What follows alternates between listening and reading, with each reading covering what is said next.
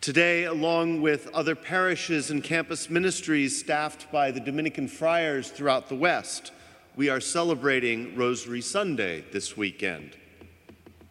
Along with the weekend nearest to August 8th, St. Dominic's feast day, this is one of the 2 weekends of the year when our Sunday celebration is different than the parishes that surround us. Now, the purpose of celebrating Rosary Sunday is twofold.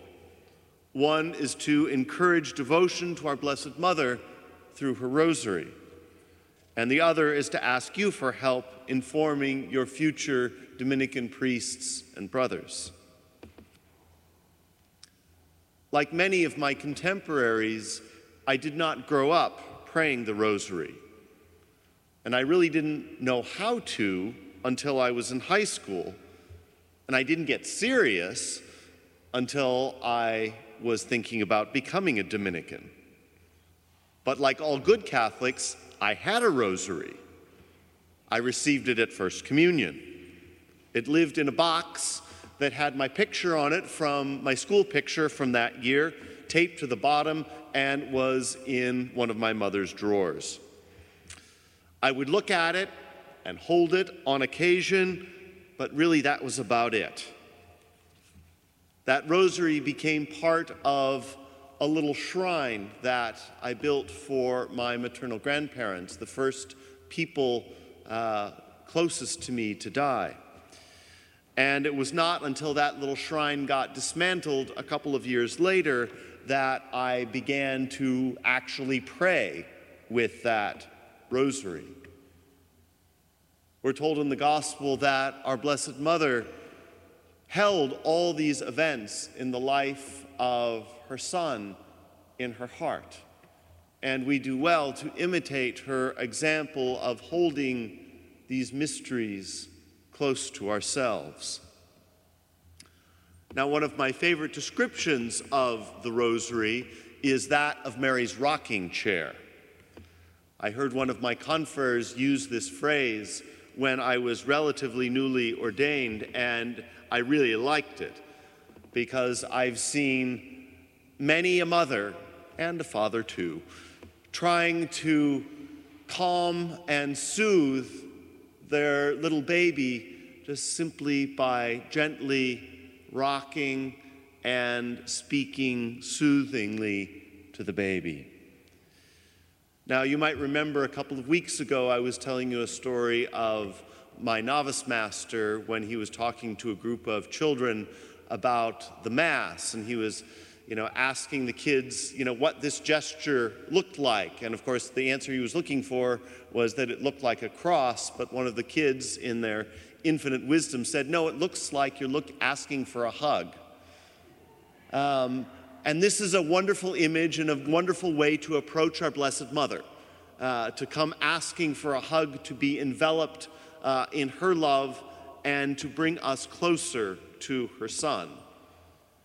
Now, also the rocking chair, because when I'm upset, I'm not thinking very well, not making very good choices, as we say to our kids, and the rosary can bring us some peace. And modern science shows us that the rosary, along with other meditative practices, have good physical effects, not just spiritual and emotional. So praying the rosary helps to make us better people. Now, the legend is that St. Dominic prayed for a weapon when he was on his preaching mission to convert those in error. And it is said that Our Lady appeared to him and gave him the rosary. And as you know, it is a part of our Dominican habit for the friars and the sisters. And I think this is partially practical and partially symbolic. Practical because it's always at hand for going into prayer. I remember an older priest when I was a novice saying, you know, when you're sitting waiting to talk to the prior or one of your professors, always good to start praying the rosary.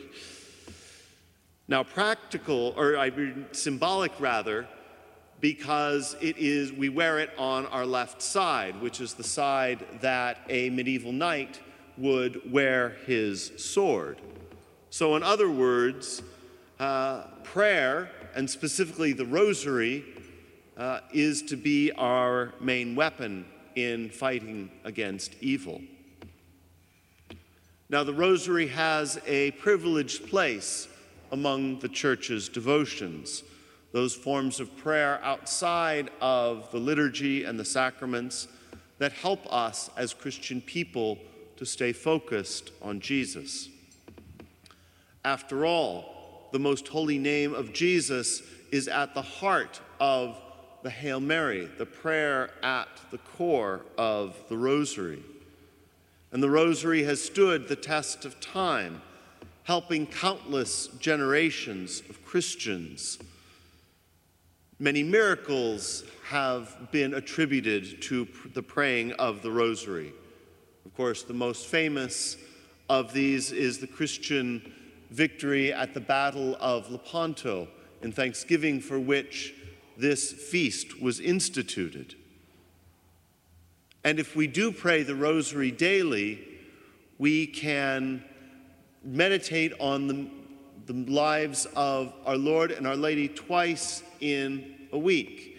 And we don't even have to remember to bring our Bibles with us.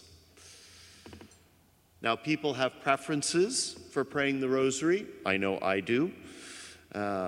Some prefer, like me, to pray it alone, while others prefer to pray it in a group.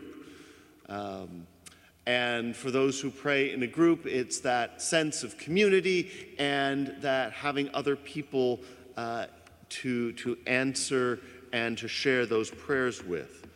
But whatever way helps you to enter into communion with God, to enter into the mysteries of the rosary, is the way that you should pray it.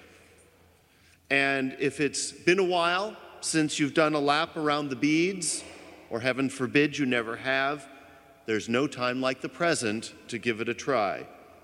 You might be surprised at what happens.